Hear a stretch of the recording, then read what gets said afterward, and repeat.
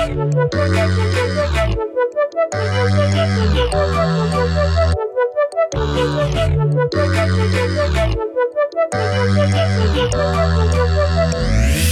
to Counselor Find, a podcast for counselors past and present, finding their way in faith and current culture. We are your hosts, Shrek and Shopvac, also known as Terry and Zach. Welcome back, and we are here for another week of fun and frolic with our fantastic friends. Glad you're here with us, and let's get going. So, hi, Zach. Hi. It's so great, isn't it? So extra. Thanks. Yeah. That's good. Thank you. Appreciate that. Let's get started. We are going to discuss this day. We spent a couple weeks now talking about church, and that was good. Like, go to church, and where do we go to church, and what are we looking for at a church? But I think, I guess what I'm wondering is, are we really getting into the point of, so I'm talking like Little C Church now, like the local church, like. Well, here, I think I'm going to title this, Should Churches Evangelize? Should churches evangelize? I think we're going to talk about more than just that. Okay. But I think that's going to be the headline. So we can kind of So that's kind of where you want to go from there. Yeah. Okay. So I guess I'm looking at what the local church should look like, and kind of not just an ideal, like we've kind of talked about the idea, but I'm really curious, like, and I know maybe this is the discussion, why you want it to go there. Should the local church be the one where people are coming and hearing the gospel? Is that your responsibility or a church's responsibility, or yes, both? Both, in my opinion. So both should be sharing the gospel all the time, some of the time? Like, is it only in a program like Alpha that we should be seeing the gospel being shared? There's some good questions. Okay.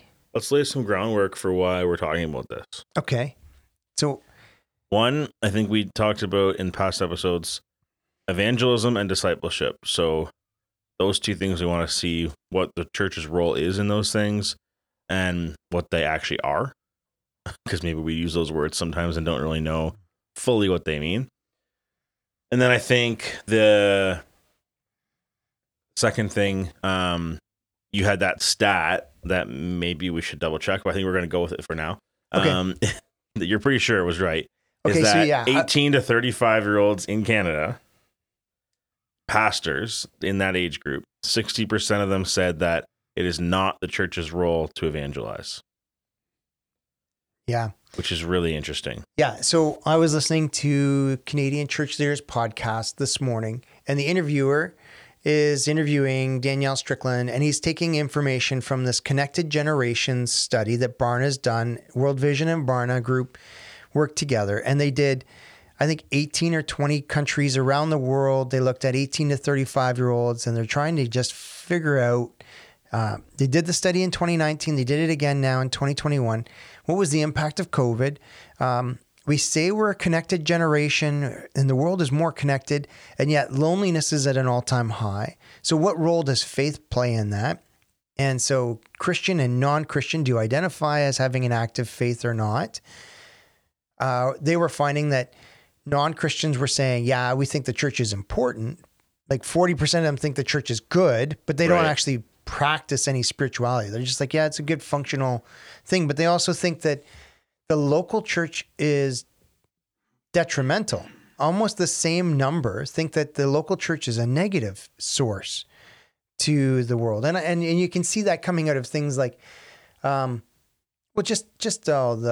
peace and reconciliation studies that have been coming out, and the response of society of actually like burning down churches when this study was released.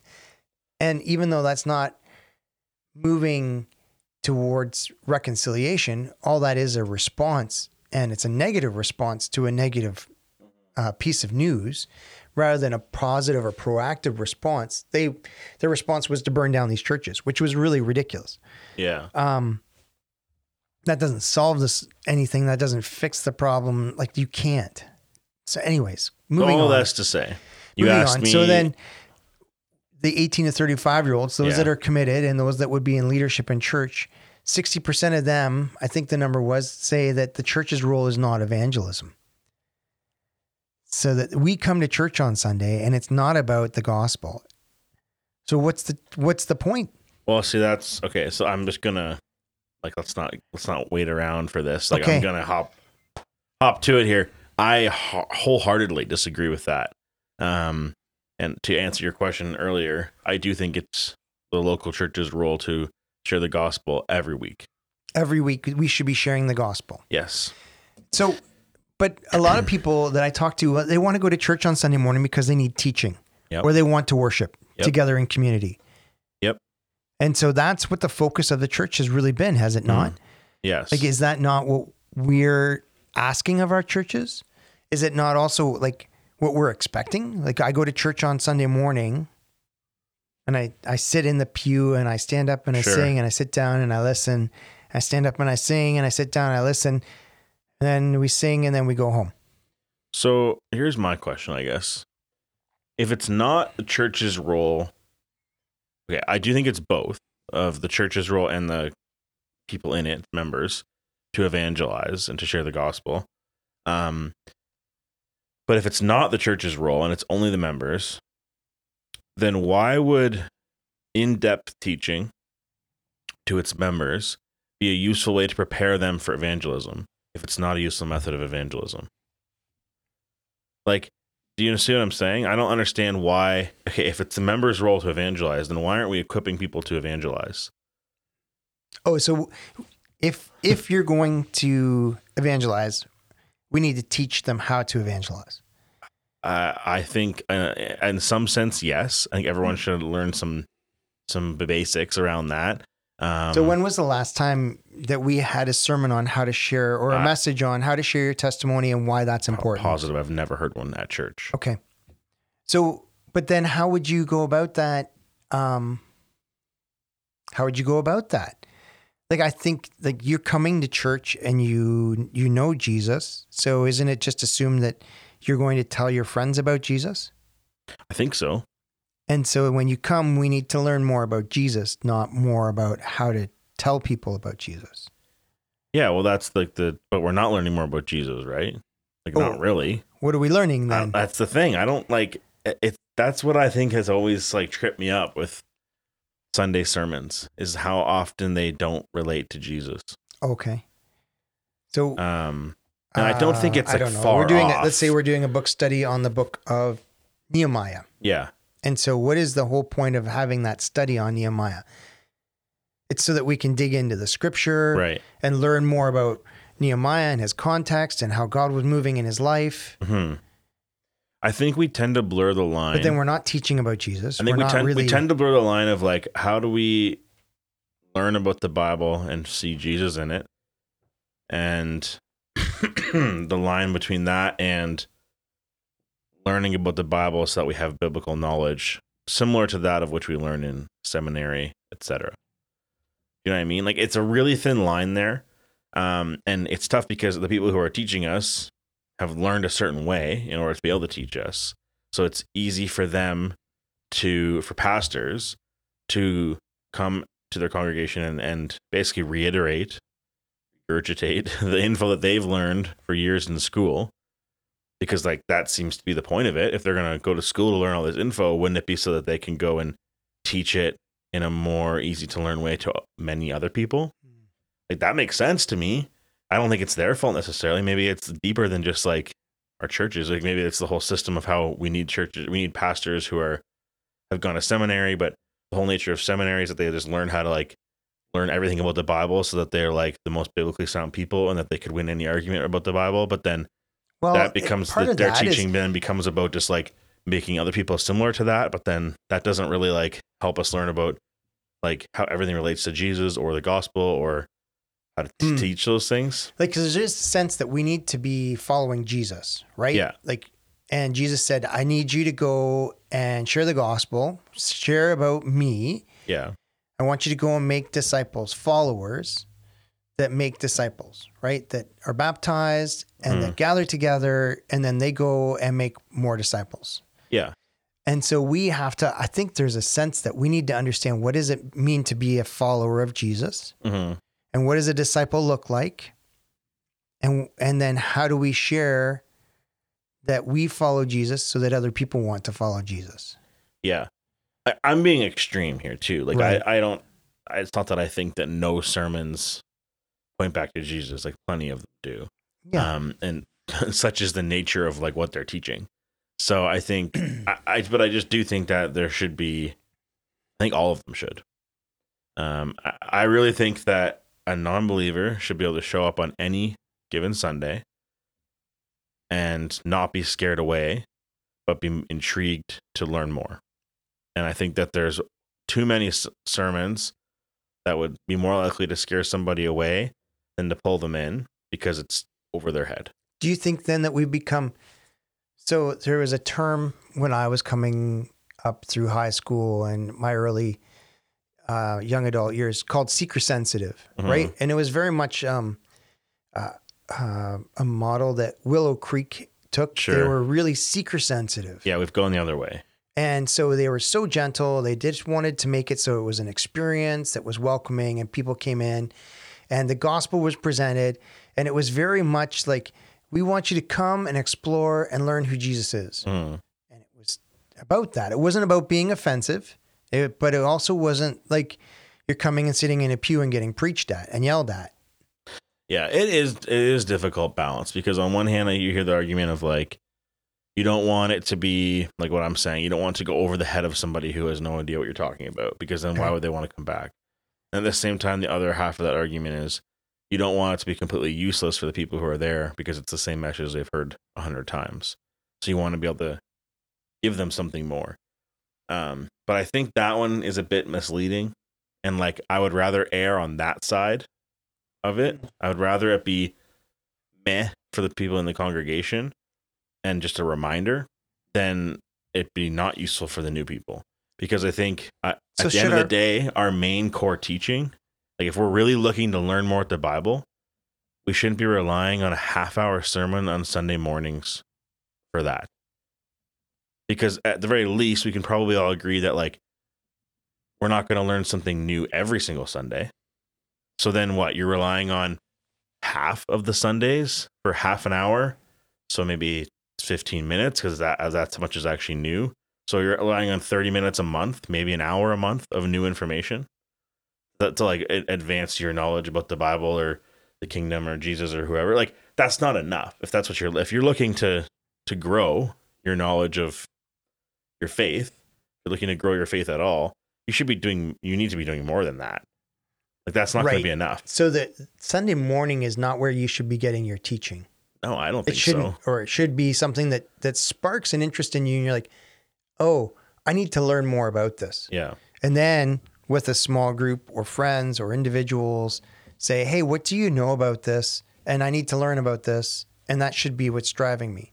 Well, and this is part of the thing is like, so are the people at the front of the room pastors or teachers? Because those are very different things. And they've always been called pastors. But I think for a long time now, they've really been teachers.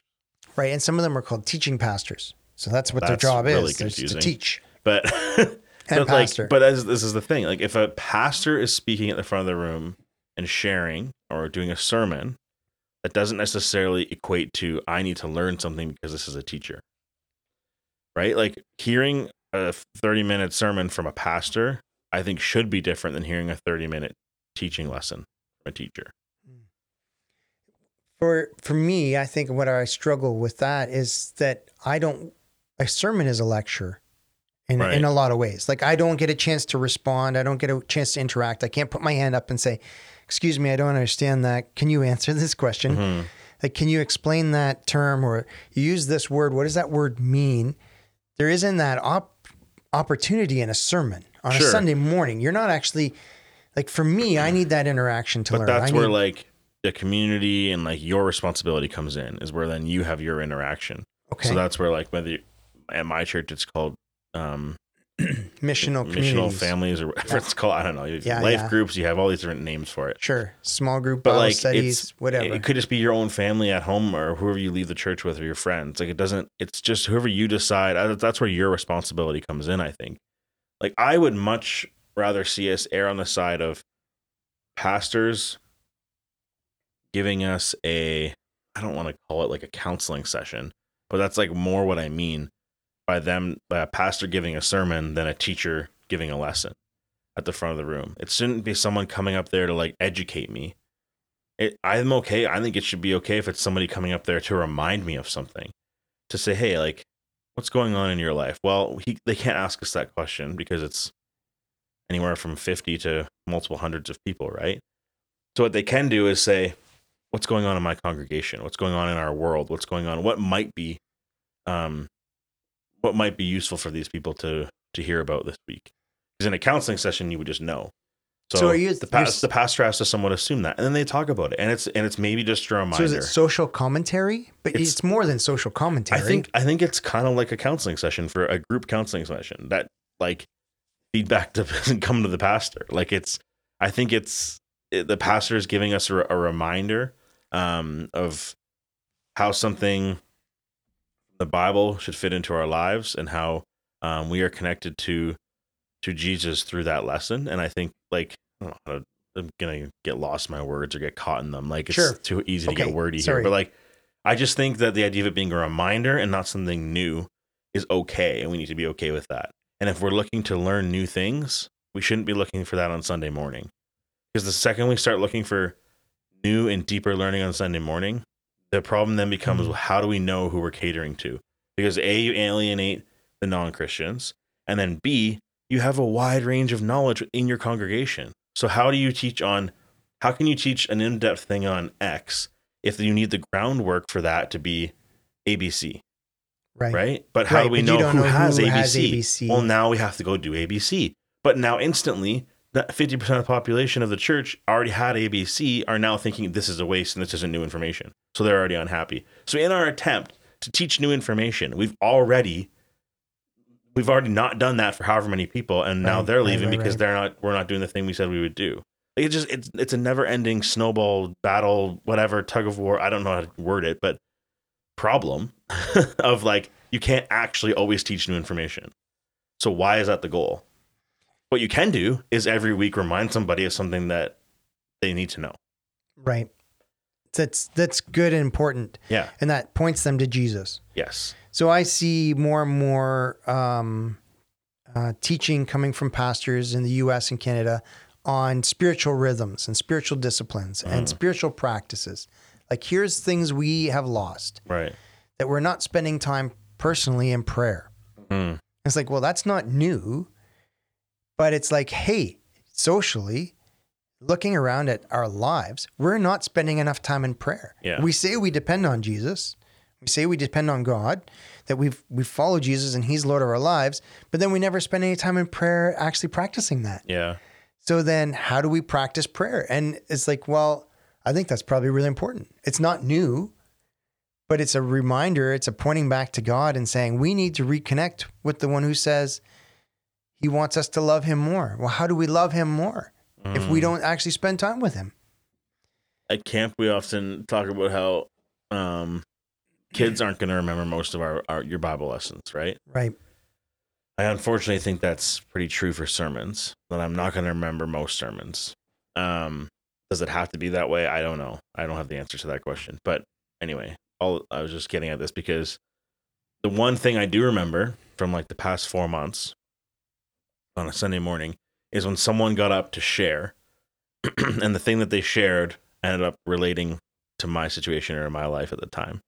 And so I think, like, it wasn't something new. It wasn't something I hadn't known before. It wasn't some, deep dive into Acts and like chapter 1, verse 4 for an hour. Yeah. Like, it was just like this guy being like, hey, like, the Bible kind of says this, and that this meant this for me, and I had to do this. Yeah. And I was like, man, me too. Yeah, I think, yeah. So I had some notes down here. I think truth and grace need to come together in that place. We need to be teaching truth, but it doesn't mean we have to be teaching new truths, that we have to be constantly pushing to a new place or a new thing. Often, if we are always looking and chasing something new, it's going to lead to heresy, right? We have these... so you and I have been, and I don't know if anybody else out there is listening to this Mars Hill, what's it called? Rise and Fall of Mars Hill. And it was like a chasing after something new. It was like there was this But it almost became the cult of a person, right? We were following this person, but it was this movement and it was a church and it was always things were happening and it was fresh and new and it was exciting and it was taking something old and making it wonderful. But man, it was really like you start to pull back the curtain and say, well, there's a lot of things that weren't right here. And God was moving and it was amazing. And yet there was so many people being hurt by it. And it was as alienating as it was enticing. And it's really sad when you see something like that. And as a church, we're like, we want something new. And yet, I'm talking as a person who loves change. There's times when we need to say that the way we're doing this or the way we're approaching something has become stale. Mm-hmm. And I don't think that's a wrong thing either. Right.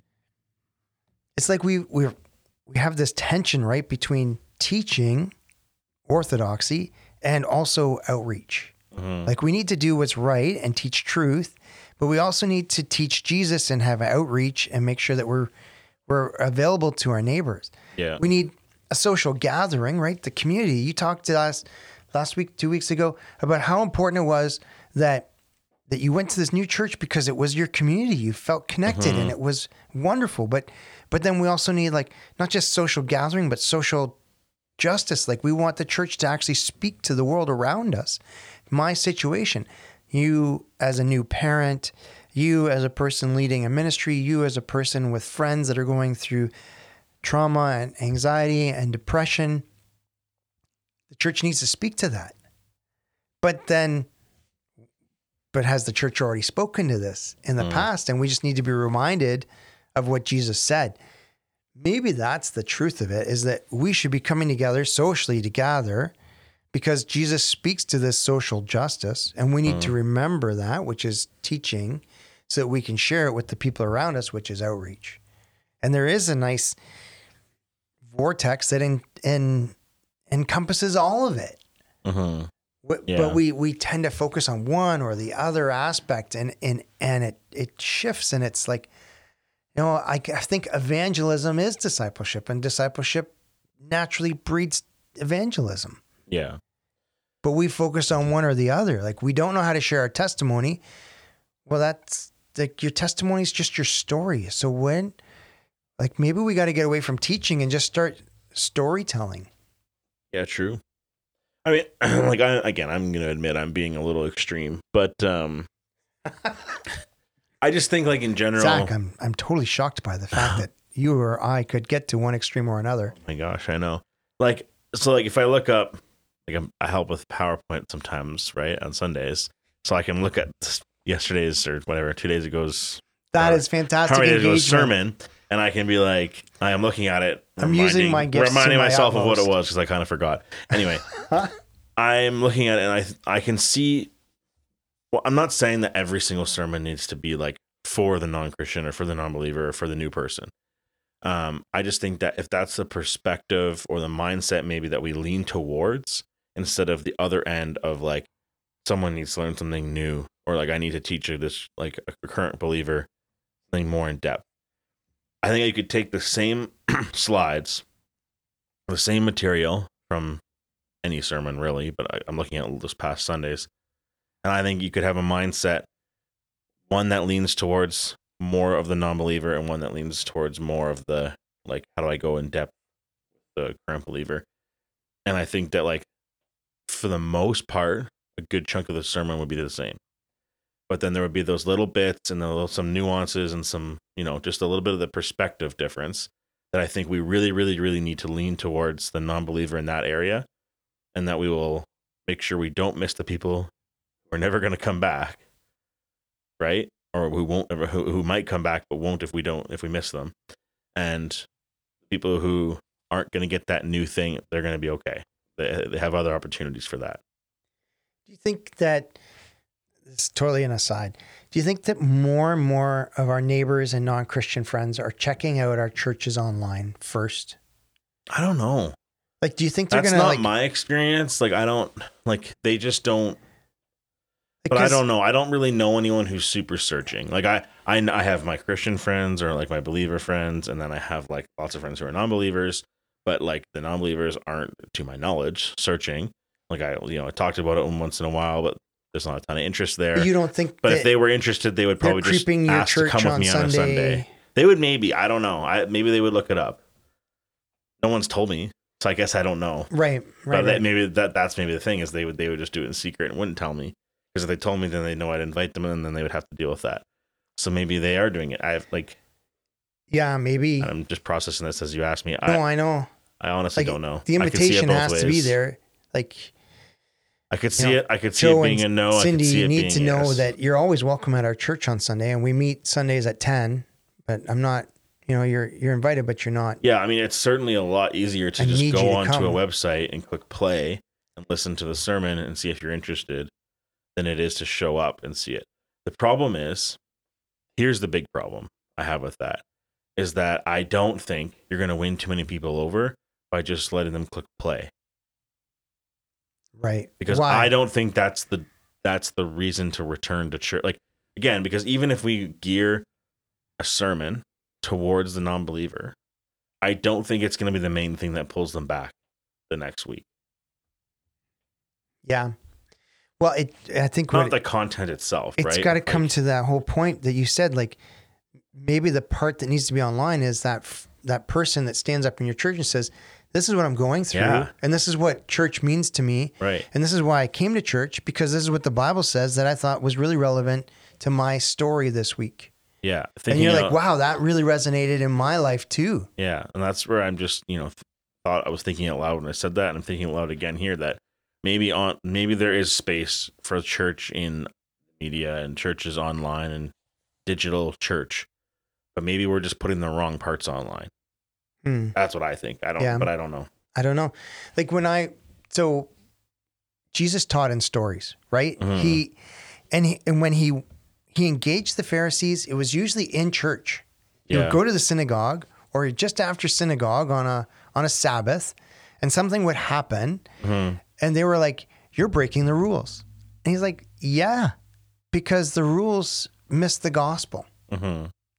And he would, like, those times where you see him actually teaching, like point blank, like the scripture says, right? How do I love, who's my neighbor? Mm-hmm. Like, what does the scripture say? Like, love the Lord your God with all your heart and love your neighbor as yourself. Okay, who's my neighbor? And so he tells a story, because now people are watching, not just the Pharisees and the Sadducees, the people that know, but now the crowds are watching, and they're like, oh, what's he going to say to this?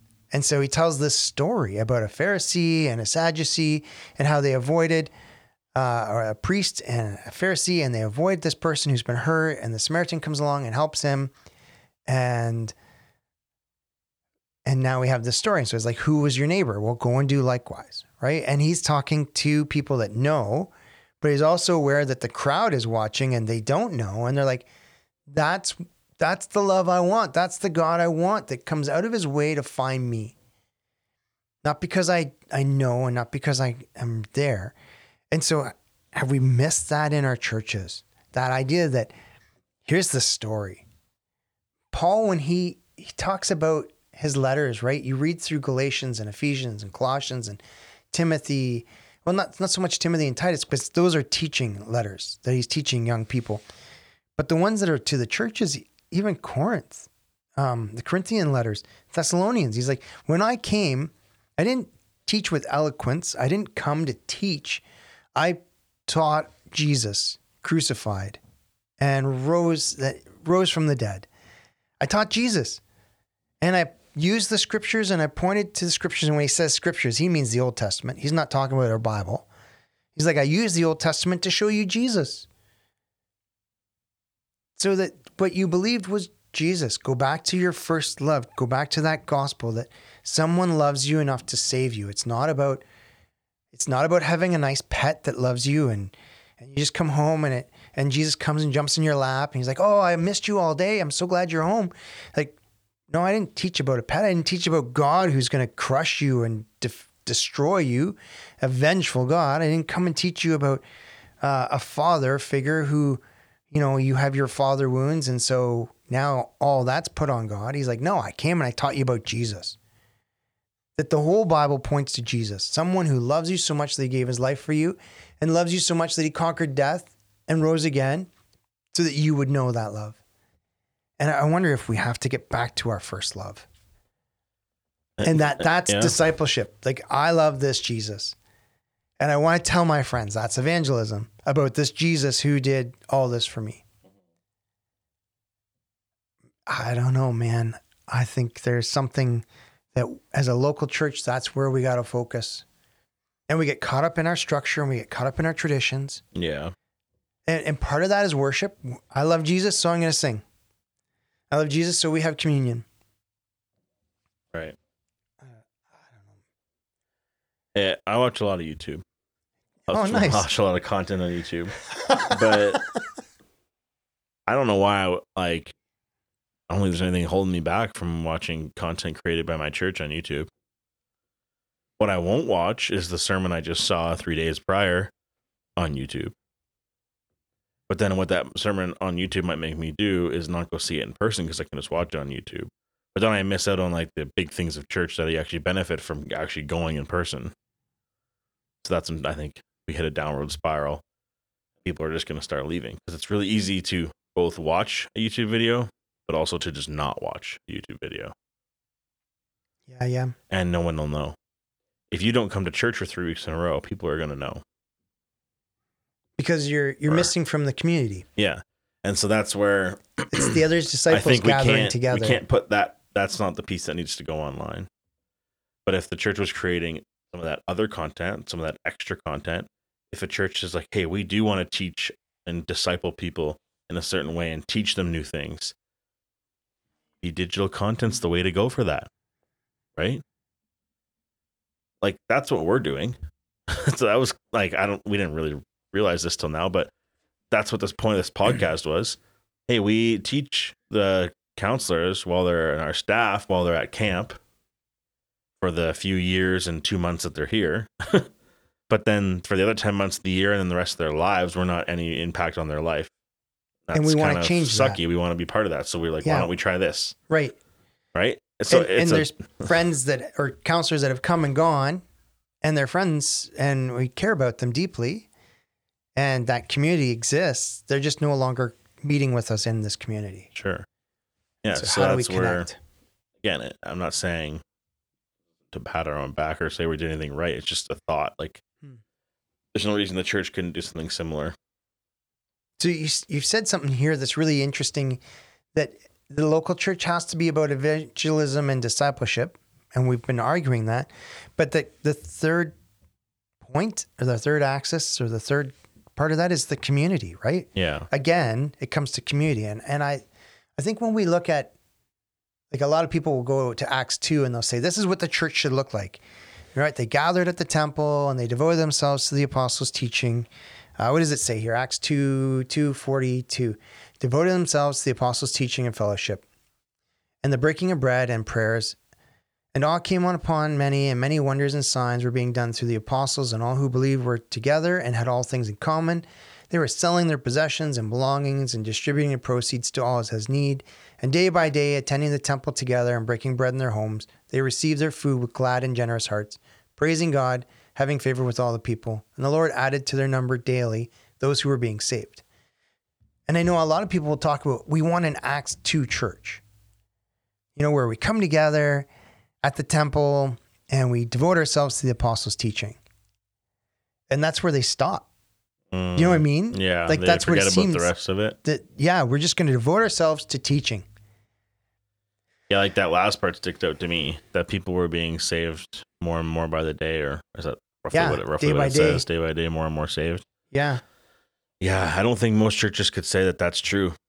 But they were attending the temple together and breaking bread in their homes. And they received food with gladness and general hearts, right? Like, they had all things in common. They sold their possessions. It also alludes to a piece of church that's outside of something like the gathering. No, it's not that. It said breaking bread in their homes, yeah? Yeah. So it's alluding to a community of, like, this church that's outside of the meeting at the temple. They devoted themselves to the apostles' teaching and the fellowship. Right. to the breaking of bread and the prayers. And then further down it says, and they were selling their possessions and belongings and distributing the proceeds to all as they had need. And day by day, attending the temple together and breaking bread in their homes, they received their food. So it's like either in the temple or in their homes, they met day by day. Right. Not just Sunday morning. They didn't just come together on Sabbath, on Shabbat. Yeah. So that's what I'm saying. This alludes to something that's greater than just the Sunday morning gathering. Yeah. Whether it was became Saturday their or life. whatever day for them. But like they were disciples. They were followers of the way. Mm-hmm. This is the way. Gosh. Sorry. Just say that. I just said that. So, but I like calling Sunday morning the gathering. That's how our church does it, but I really like that name. There's more, even in Acts 2, than to church than the gathering. It's very clear. Mm-hmm. Food was a big part of it. Mm-hmm. Fellowship, possessions, like selling and caring for each other. I don't actually know this, but I'm pretty confident that's where a lot of citizens' pillars are based upon.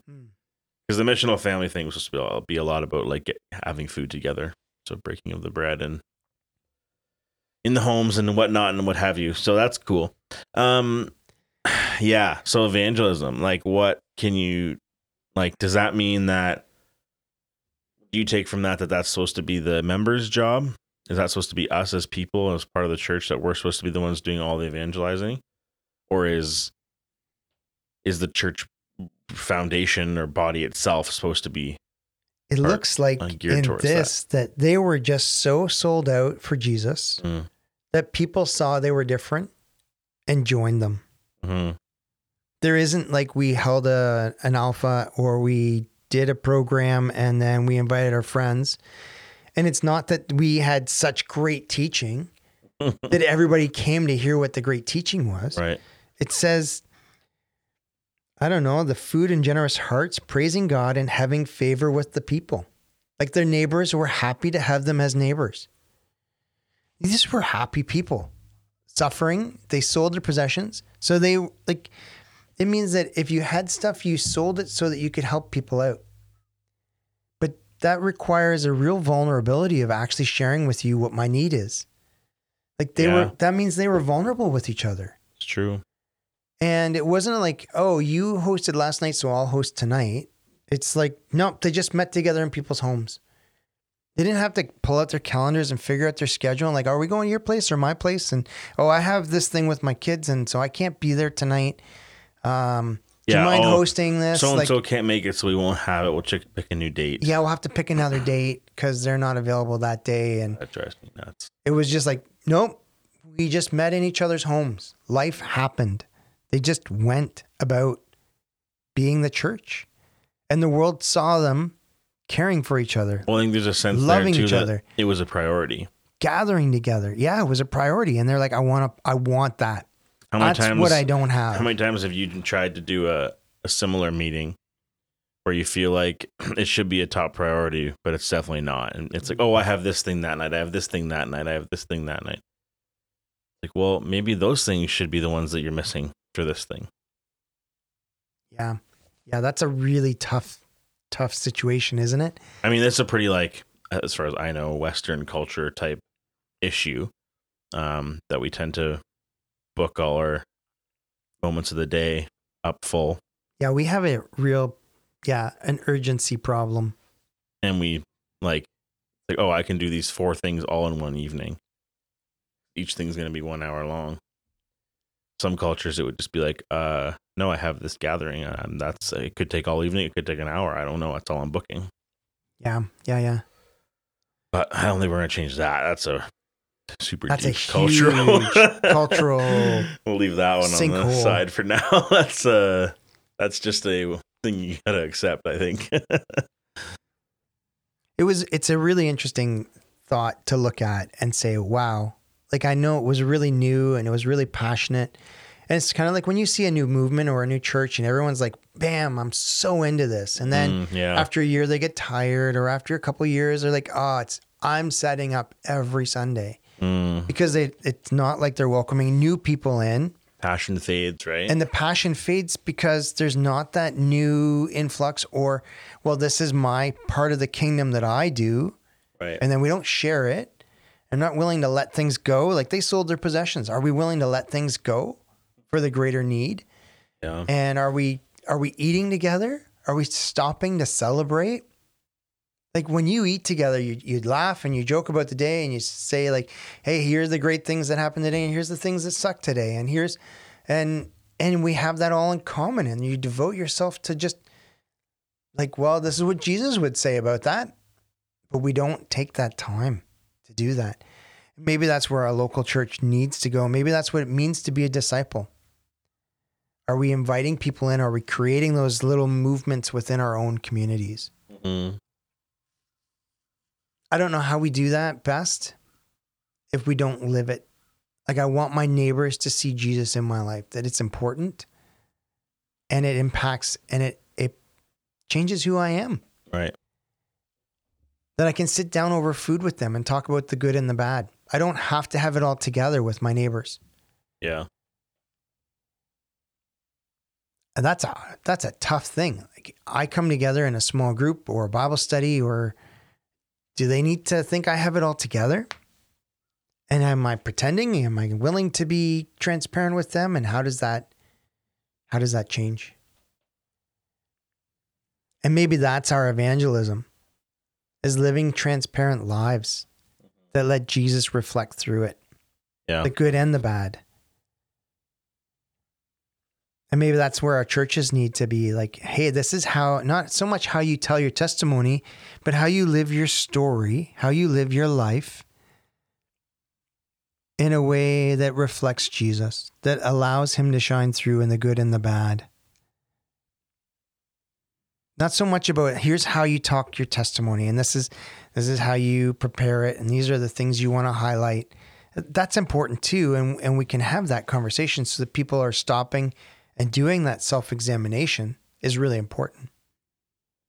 But I think we need to just live our lives in a transparent way, where I'm not afraid to confess my sins to one another and to carry each other's burdens. Yeah. I don't know. Maybe that's pushing into a new topic of what it means to live with spiritual rhythms of community and what it means to share those things together in community. I don't Anything know. else you had for today? No, that's all I got. I think that's I don't know if we actually ever properly explained discipleship or evangelism, but happy with what we did talk about. yeah, I think yeah. You had to give one sentence for each, what would it be? Evangelism? Yeah. Evangelism is sharing the good news of Jesus with someone who doesn't know the good news of Jesus. Okay.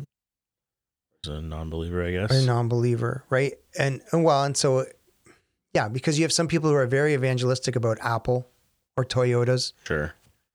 They just share the good news about Apple with people. Whatever, yeah. Whether you want to hear it or not, they're going to tell you about how great Apple is, or XYZ. XYZ, not Microsoft usually, but one sentence about evangelism. What would you say? That was evangelism. That was, discipleship I meant. That was discipleship. Discipleship, I think that is, that's a tough one. I think it is learning, I don't know, maybe not learning, living a life that reflects the one you're following. Discipleship. So if as a disciple is a follower, then discipleship is living a life that reflects the one I'm following. Because I'm adding to my life the attributes or the characteristics or the things that the one I'm following. It's kind of like this process, like after we become a believer, it's that process of what happens next. What you're saying, like transformation and the growing, and I'm sanctified and I'm being sanctified. Right. Yes. You know that it's idea that like I am a follower of Jesus. Right. And I'm following Jesus. Yeah. That means like I've given my life to him. I say I follow him. Yeah. But then I'm following him each day, and that I need to be growing more and more like him. Yeah. Whether that's in righteousness or holiness or obedience or whatever. Committed, but I'm constantly committing. Yeah, I am. Yeah, I'm fully committed and constantly recommitting my life to Jesus. Okay. So I think hopefully that helps, it's but- living in a way that reflects the one I'm following Yeah. is discipleship. And then that allows me to have people speak into my life. Like, hey, here's a disciple that seems to have figured out this aspect of following Jesus. They should speak into my life in a way that reflects that they know something that I haven't, or they've practiced something that I've never practiced, or they've gotten better at their practice, and I can now understand and learn from them. Does that make like that? Yeah, that's good. That's a good I way just to wanted to look at touch it. on those before Yeah. close it out. That's all I great. have for today. You don't have anything else? No, I don't have anything else. That was good. I thought that was a great little conversation. What does it mean, and what are we looking for in our churches, and what does it mean to be, that we do have to share the good news of Jesus. Tell people that don't follow him that we follow him, and that there's something good in this. Hey, if in the meantime you're struggling with knowing how to share Jesus, maybe try sharing this podcast. That might be a good little warm up. All right. Nice. But for real, it would be nice if you told more people about the podcast. It is growing and it's good to see lots of listeners. Thank you for listening. But we do want to see if we can get to more people to listen and reach more people and figure out who those people are so we know what things we should talk about. So we're looking at doing some different things coming up soon, I guess. Maybe some more like current event type talks and some interviews, and mix in a few different things there. So stay tuned for that.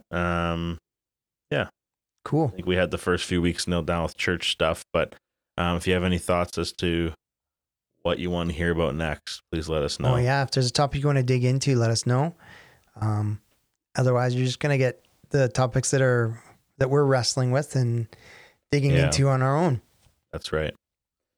Which maybe you're fine with. Anything else, Terry? Nope. That was fantastic. Thanks. Sweet. Thank you so much. Yeah, it's great. I love being here with you, man. We'll talk to you soon. Bye-bye.